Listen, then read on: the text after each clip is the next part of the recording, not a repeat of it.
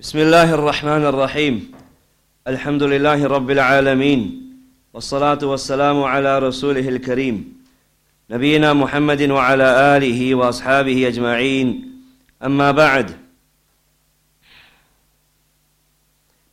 طيب إخوان, as a quick recap of our previous lesson,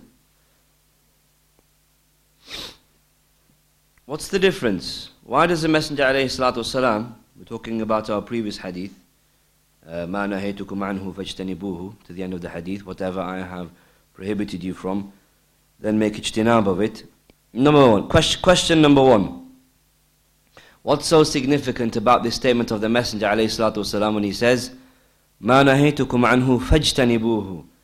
Whatever I have prohibited you against, make ijtinab of it. What's the difference between saying that and saying utrukuhu? What's the difference between the Messenger saying, whatever I have prohibited you against, make ijtinab of it, refrain from it, and from him saying, utrukuhu, leave it? What's the difference between the two words? What does ijtinab refer to? Ahsant, barakallahu feek. So ijtinab is not just that you stop doing the action, that you stop doing it and you keep away from it. You distance yourself from it. It's not just that you stop doing the action, but you stop doing it and you keep away from it. You distance yourself from it. Question number two. The Messenger alayhi salatu wasalam made it a condition, as far as fulfilling the commandments are concerned, that you have to have, what do you have to have? Ability. If you, he says, وَمَا أَمَرْتُكُمْ بِهِ فَأْتُوا مِنْهُ مَا اسْتَطَعْتُمْ. Whatever I have commanded you with, then do it مَا اسْتَطَعْتُمْ, as much as you are able. So your ability is a condition for you to be able to do something. Why did he not say the same thing for the prohibitions? Why did he not say, whatever I have told you not to do, then keep away from it as much as you are able?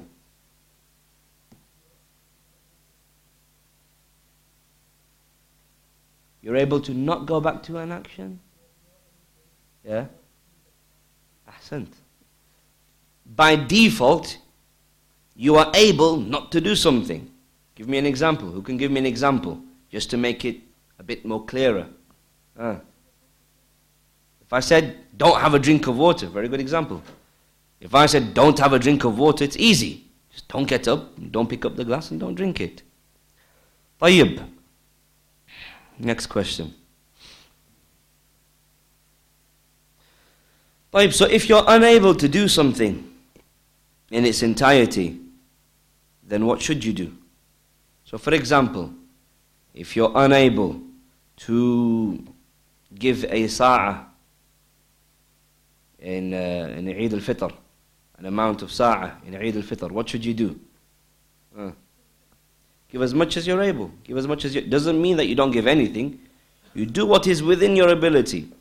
You only have enough water to perform partial wudu, then make as much of it, make wudu as much as you are able with that water, and the rest you make tayammum for, and so on and so forth.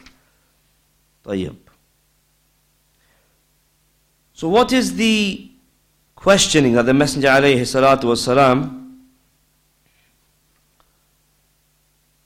mentioned concerning it, that the people that came before us, the Jews and the Christians, they were destroyed as a result of this questioning that they posed to their prophets? What is the questioning that is madhmoom? What is the questioning that is madhmoom, dispraised in the lifetime of the Prophet alayhi salatu wasalam? Okay, let me repeat the question again. Listen carefully. What is the questioning that is prohibited in the time of the Messenger alayhi salatu wasalam? Okay, excessive questioning. But something else, a bit more elaboration is required here. We want what Shaykh Abdul Muhsin al-Abbad mentioned last week. Yeah, okay, unnecessary questioning. But what did Shaykh Abdul Muhsin al-Abbad say about it? the type of questioning that will what? Unnecessary questioning. That's the same thing that Ammar mentioned and his brother Ahmed. Then it becomes fard. The one that was prohibited in the time of the Messenger ﷺ is the excessive questioning, the questioning which may result in something becoming an obligation, and you, the Ummah of Muhammad, are going to find it very difficult now to fulfill that obligation. That now reminds me of another question that I should have asked first. What is the context? What's the background of this particular hadith? What's the background of this hadith where the Messenger ﷺ says, whatever I have ordered you to do, then do it as much as you're able. Whatever I have prohibited you from, then keep away from it. What's the background for this hadith? What's the context behind this hadith? Yes? Excellent, very good. The Messenger ﷺ said, he said that perform Hajj, perform Umrah. So somebody said, every single year? You do have to perform it every single year? And he repeated the question 3 times. And then the Messenger ﷺ made this statement. That's the background for this narration. After the death of the Messenger ﷺ, after he has left this world, ﷺ, then what is the type of questioning that is impermissible? Obviously, it isn't the other type that we mentioned before. It's not the type of questioning whereby you question the Prophet and then something becomes obligatory. Something becomes obligatory as a result of your questioning, an obligation that you're unable to bear. That category is gone now because the Messenger ﷺ has passed away, and therefore legislation has come to an end. The deen has been complete. So after his passing away, what is the type of questioning that is madhmoom, dispraised? I think you've brought 2 matters together, but that's good because that second matter we'll ask the brothers about that as well. So Jazakallah khair for that. Yes, excessive questioning, detailed questioning that is unnecessary. Detailed question that is unnecessary. Asking about questions, and those particular scenarios may never even ever occur. Questions that you don't have any need for. Leaving off asking those matters that are more important and asking questions that aren't that important, are less significant. Allah Jalla wa Ala, He says, for example, Allah subhanahu wa ta'ala, He says, مَا يَلْفِظُ مِنْ قَوْلٍ إِلَّا لَدَيْهِ رَقِيبٌ عَتِيدٌ. He doesn't utter a statement. The person does not utter a statement, except that upon him is a vigilant watcher. Mujahid, one of the commentators of the Quran, he said concerning this that everything that the slave does is written down, even his aneen, even his moaning and groaning when he is in pain, when he is in sickness. So here is a statement of Allah Jalla wa Az, that no statement is uttered upon the tongue of the slave except that the angel that is recording you, he's recording it down. He's vigilant. He's a vigilant watcher over you, writing everything down. So now Mujahid, he says in terms of this ayah that even your aneen, even your moaning and your groaning when you're in pain, even that's being written down. When you're sick, even that's being written down. So now somebody comes along and he says, Akhi, what about when you yawn?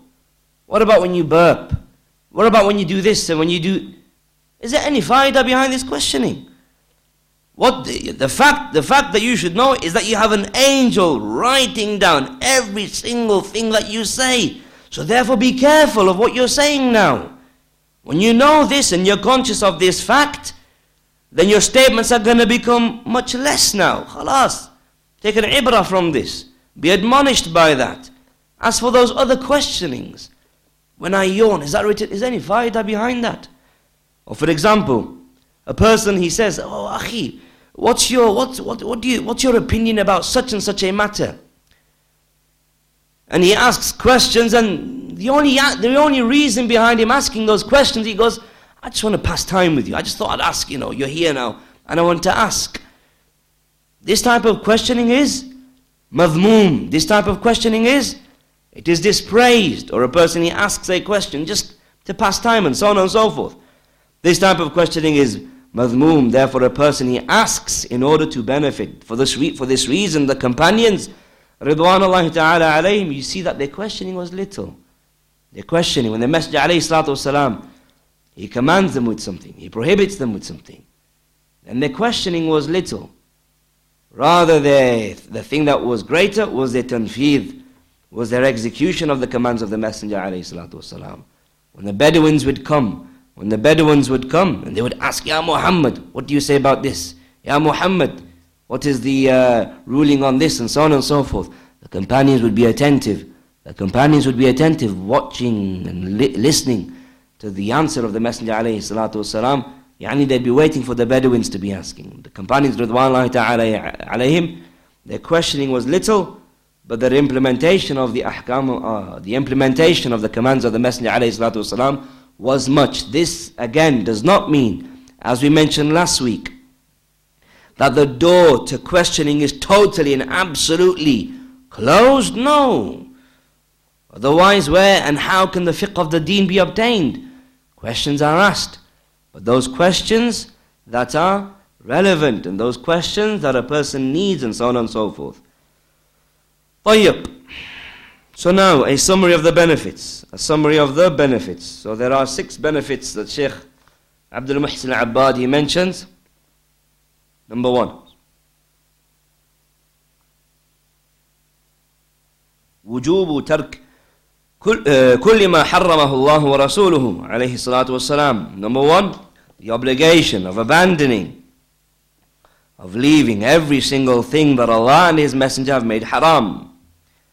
Number 2, the obligation of doing every single thing that Allah and His Messenger has or have obligated, made an obligation.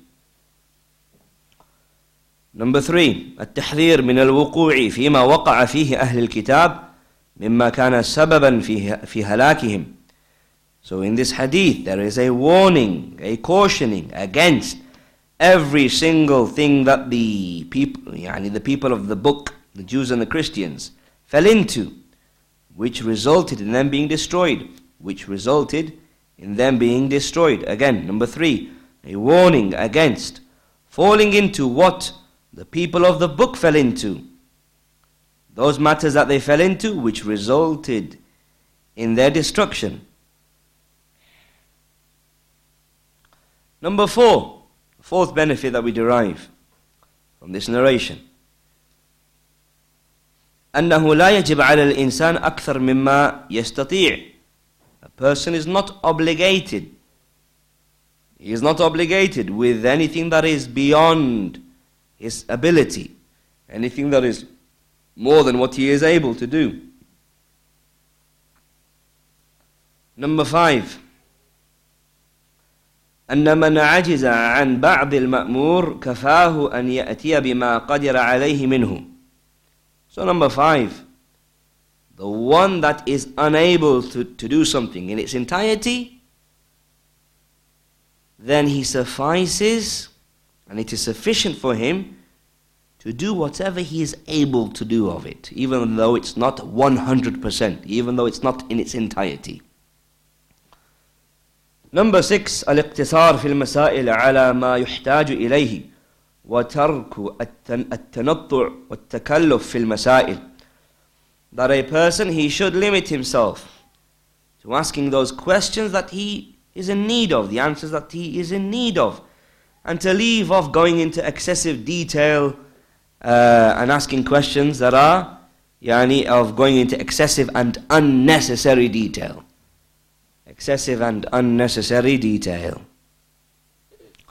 طيب.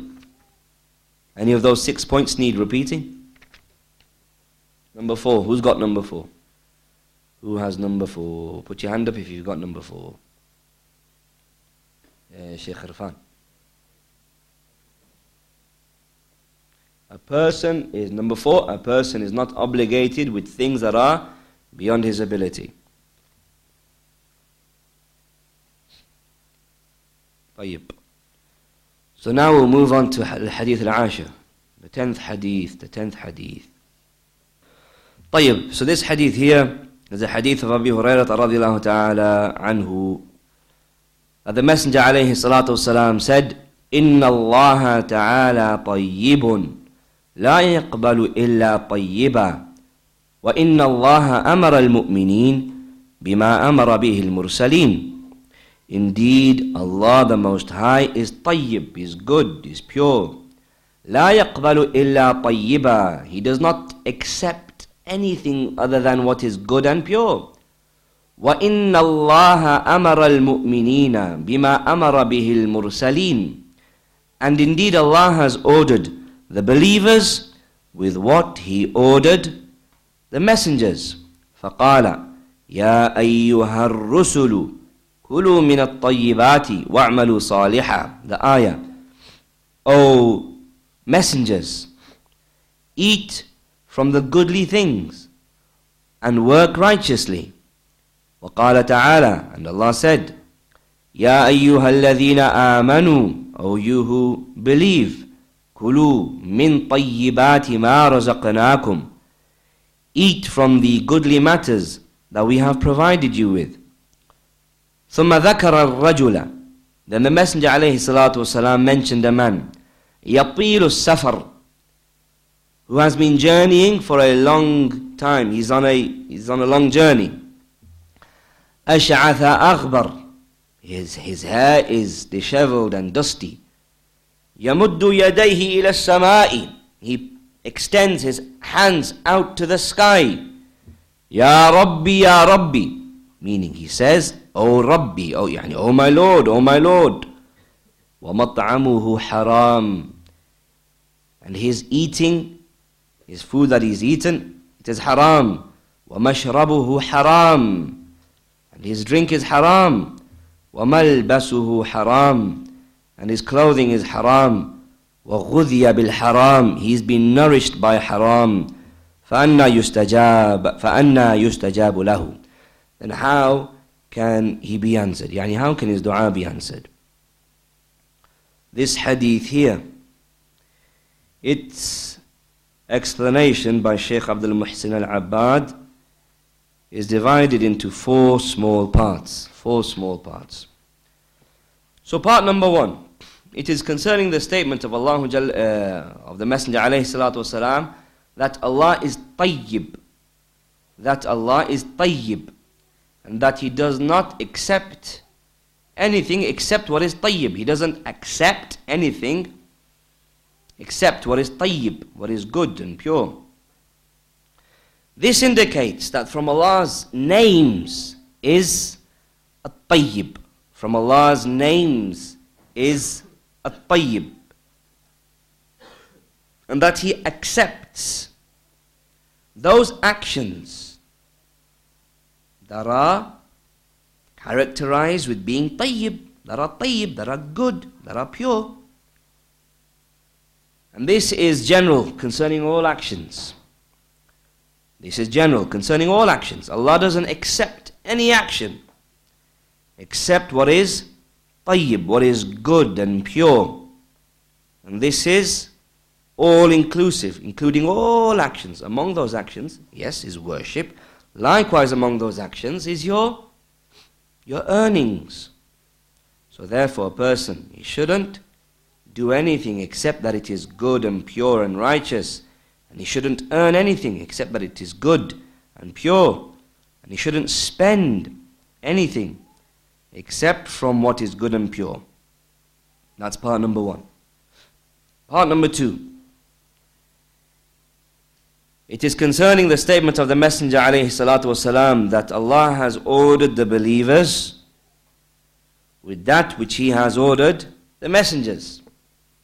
He has ordered the believers with that which He has ordered the messengers. And then He mentions those two ayat.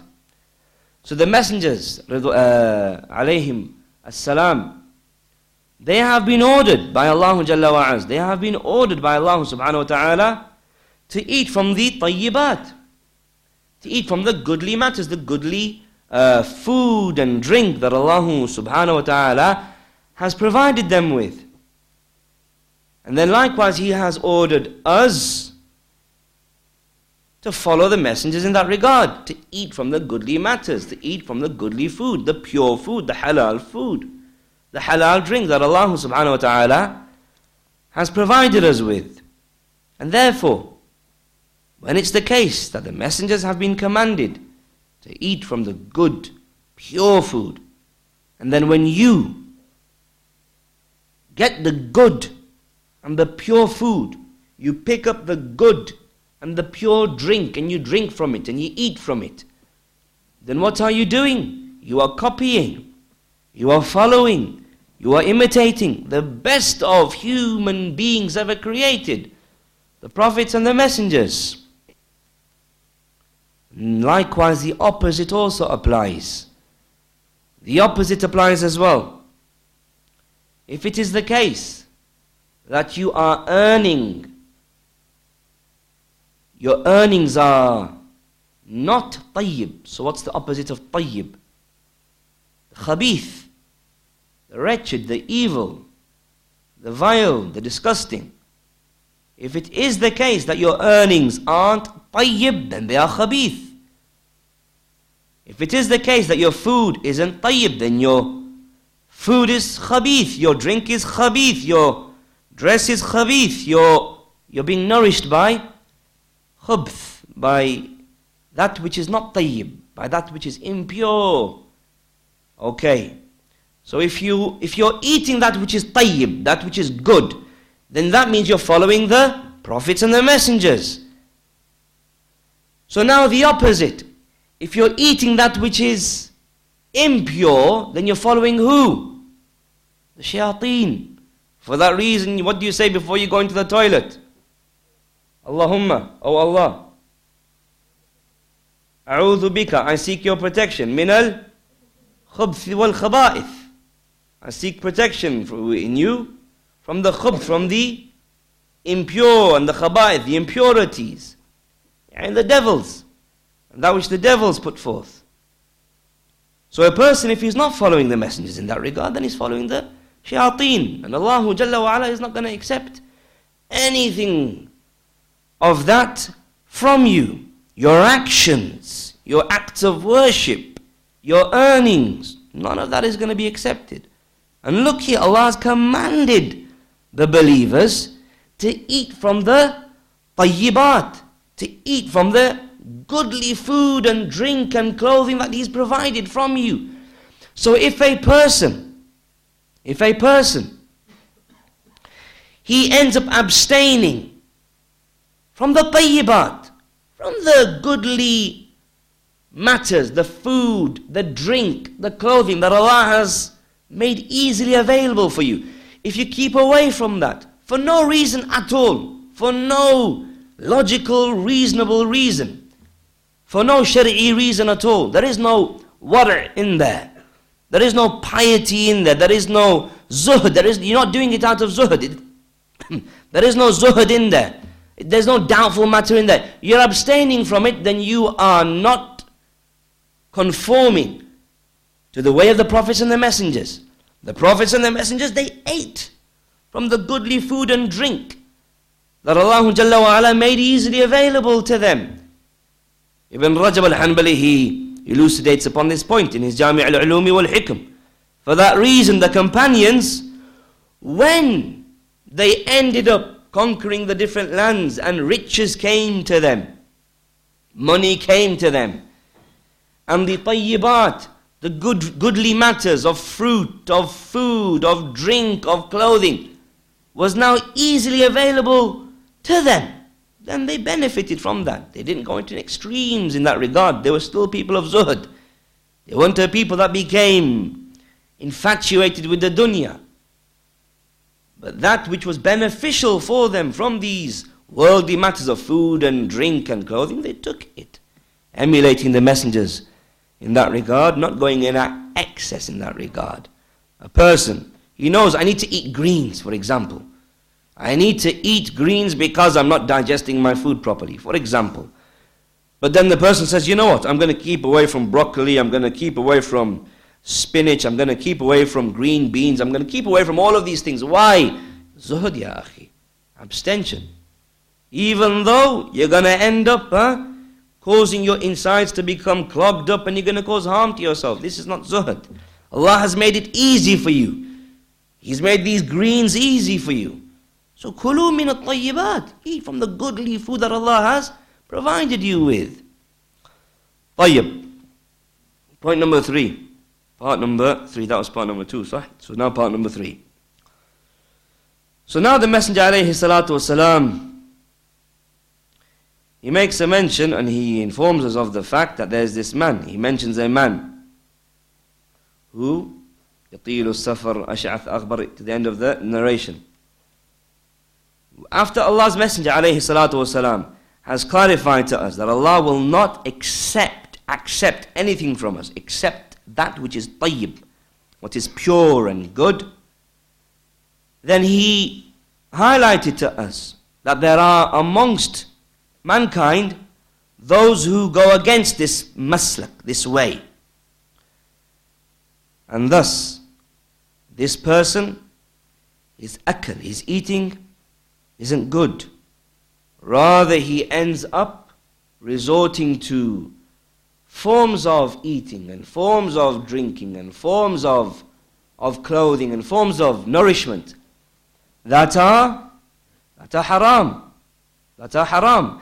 Either haram bidhatiha, either haram in and of themselves, or haram in the way that they acquire them. What do we mean by this? So for example, alcohol, khamar, wine, is haram in and of itself. A person, he drinks some khamar. Now his mashrab is haram, and he has nourished himself with haram. Or water, is it haram? No, it's not haram. But a person steals the glass of water. He steals the water. Now that water is haram. So he steals that water, he drinks that water. The water in and of itself is halal. But he has acquired it via an impermissible way. And thus his mashrab, his drink, has now become haram. And thus he is nourished with haram. So this person here, whose drink is haram, his clothing is haram, his food is haram, he is nourished by haram, his flesh is nourished by haram, his bones nourished by haram, his blood nourished by haram. How can this person expect for his dua to be answered? What we find here from the statement of the Messenger alayhi salatu wasalam is that a dua, it has causes, factors, reasons that make it being answered more probable. There are causes that can make your dua be answered. There are factors and there are circumstances that if you were to implement them, then your dua will be answered. But at the same time, just as there are asbab, there are means and ways and methods that you can adopt to get your dua answered, then likewise, there are also asbab, means and avenues that will block your dua from being answered, prevent and stop your dua from being answered. So here the Messenger alayhi salatu wasalam, in this hadith, he makes a mention of examples, or he makes a mention of asbab, of ways and means and avenues via which your dua can be answered. He mentions 5. Traveling. Being on a journey is a means via which your dua can be answered, especially if the journey is long. Especially, mother, if the journey is long. If the journey is long, then your dua is more likely to be answered. This man here that the Messenger makes an example of, yatilu safar, he is having a long journey. So he has now, he has in his pocket one of the asbab, one of the means via which his dua can be answered. Not just that, there's another one as well. Ash'ath, aghbar. His hair is disheveled and is dusty. He's all dusty and disheveled. His clothes are going to be dusty. This is another means, another sabab, another cause of a person's dua being answered. Because when you are dusty, the one that is dusty and his hair is disheveled and his clothes are like this, then he's the least person that you'd think that has any arrogance in him. You would think that he is the furthest away from kibriya and arrogance and pride.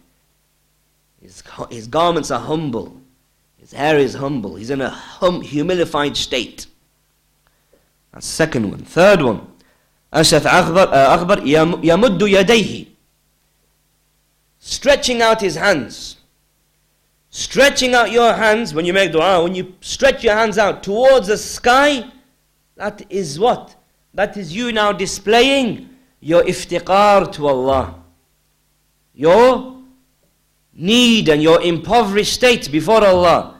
You are displaying to Allah, I am so much in need of you. I am nothing other than a debased slave. I am nothing other than a humble slave. You are my master and I am your servant. I am your slave and I am in need of you. And here is me physically making it manifest. I am putting my hands up, stretching them out, raising them to the sky. And this is one of the greatest states of humility and humbleness. Here's another sabab. Number 3. This man has combined, not just one. We've got up to number 3. 3 asbab. From the asbab of a person's dua being answered. 3 means by which a person's dua is answered. When you put your hands up, you're humbling yourself. What else does this show? When you put your hands up and you pray to your Creator.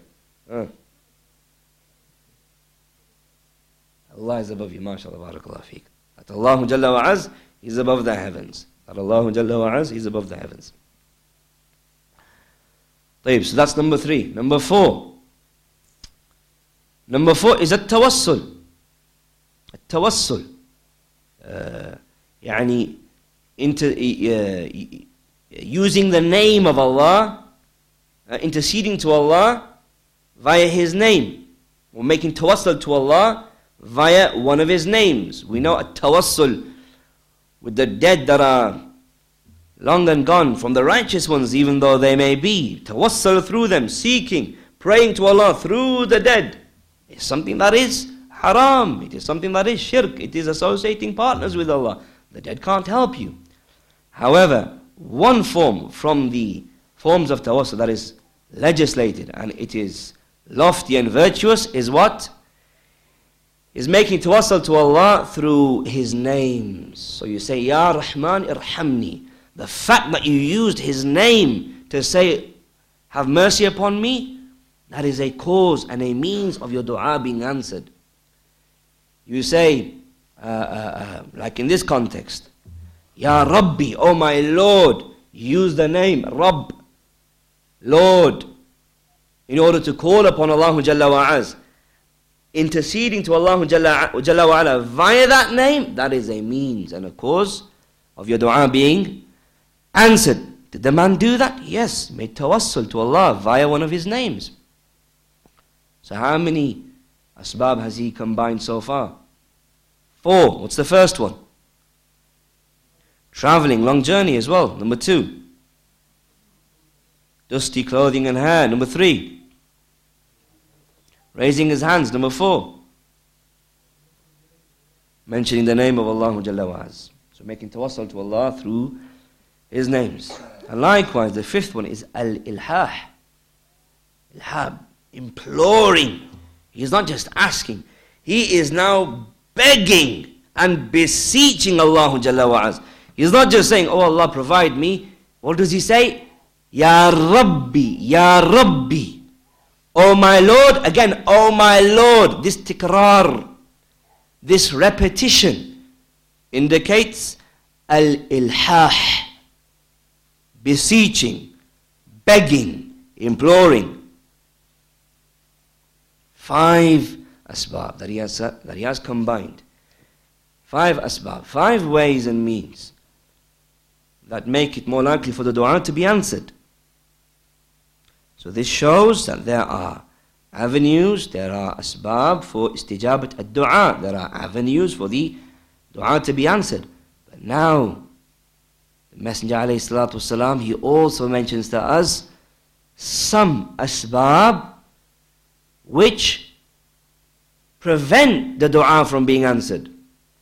Block the dua from being answered. Stop the dua from being answered. What are those asbab? That his eating is haram, his drinking is haram, his clothing is haram, he is nourished with haram. How can he expect for his dua to be answered? How can he expect his dua to be answered? This therefore shows that just as dua, qa'idah, it's a principle.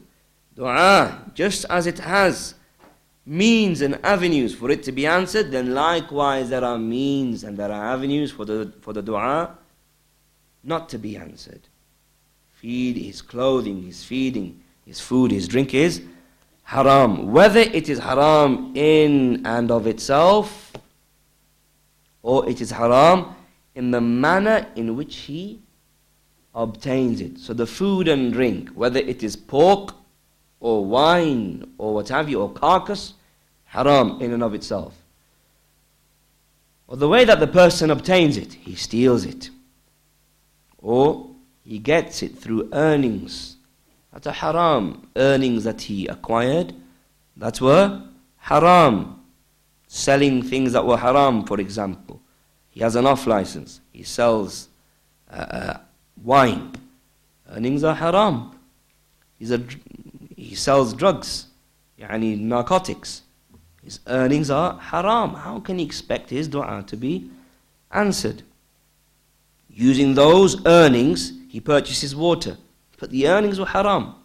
And therefore, the ulama, they say, that fits into that category. That his feeding and his drinking is haram.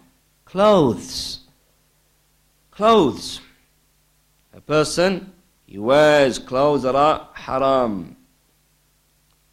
He wears the clothes of a woman, for example. Or he wears the clothes that are specific to the disbelievers, for example. How does he expect his clothes to be? How does he expect his dua to be accepted? Or, for example, he wears clothes. He might wear trousers, shirt. And those trousers may not be the garment of the trousers in and of themselves. Sirwal, in and of themselves, not impermissible. They are permissible. Sirwal, in and of themselves. However, when those sarawil, when those pants, those bottoms, are tight, are extremely tight. Sometimes you're speaking to somebody and you don't know where to look because the trousers that he is wearing, they are so tight that they end up showing his awrah. And you don't know where to look because they are so tight. This as well. Shaykh Abdul Razak al-Badr, the one that is the son of the Shaykh who authored this book, Shaykh Abdul Razak al-Badr, he also made a commentary on this, and he says this person here, who wears these tight trousers, and then he says, Ya Rab, how does he expect his dua to be answered? Or he goes into salah, the one who goes into salah, and then he prays to Allah. How does he expect his dua to be answered when his awrah is being revealed? Or he might have baggy sarawil. Baggy, which is a separate discussion in and of itself. But let's just say, he's wearing baggy sarawil. He's wearing baggy trousers, baggy, whatever you call it, whatever you want. But the shirt that he's wearing on top is short. It is very short. So now when he goes into ruku', or he goes into sujood, like it happens many a times. He goes into ruku', he goes into sujood, and the jeans, the baggy jeans, the trousers, the pants, the jogging bottoms, the whatever, they what? They slide, they slip off. And so part of his awrah is being revealed. If he had a shirt that was longer, it would have covered that part of his awrah. So therefore, how can he now? Goes into sujood. Says, Ya Rabbi, provide me with a child. Ya Rabbi, lift this musibah that is upon my head off me. And his awrah is not even covered. His clothing isn't the clothing that is required for him to wear when he is in salah. And so on and so forth. So therefore, these things should start ticking in our brain and making us think about what we eat, what we drink, what we wear, and what we earn. Because if we don't, and we are complacent in that regard, then that could result in our dua not being answered. Part number four is a summary of the benefits concerning this hadith. And there are 9 benefits. Insha'Allah ta'ala, we'll go over those 9 benefits next week, and we'll suffice with what we've covered today. And then we'll go into the 11th hadith as well next week, inshallah ta'ala. The hadith of the grandson of the Messenger alayhi salatu salam, Al-Hasan ibn Ali ibn Abi Talib, radiyallahu ta'ala anhuma. Wallahu ta'ala alam, wa sallallahu ala nabiyyina Muhammad, walhamdulillahi rabbil alameen.